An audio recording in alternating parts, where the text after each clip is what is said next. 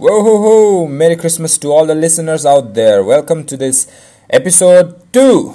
Well, this is my second episode, and today I would like to convey to you something about being committed.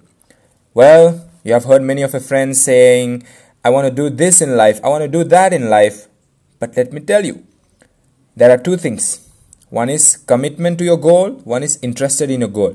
Guess what? If you're interested in your goal, you will do what's convenient. And the road to achieve your goal will never be easy. So what happens is, if you're only interested in your goals, you will quit. Because it's not convenient. You will face hardships. You will start making all excuses why you can't achieve your goals. But on the other hand, if you're committed, you will do whatever it takes.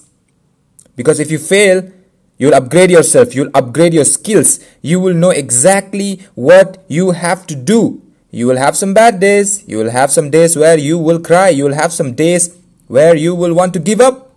But since you're committed, you will do whatever it takes. So ask yourself, are you interested in achieving your goal, or are you committed in achieving your goal? If you're interested, I'm sorry, my listeners, I'm sorry, you're not going to achieve your goal. You have to be committed. You have to say whatever it takes. If I need to improve my skill, I will.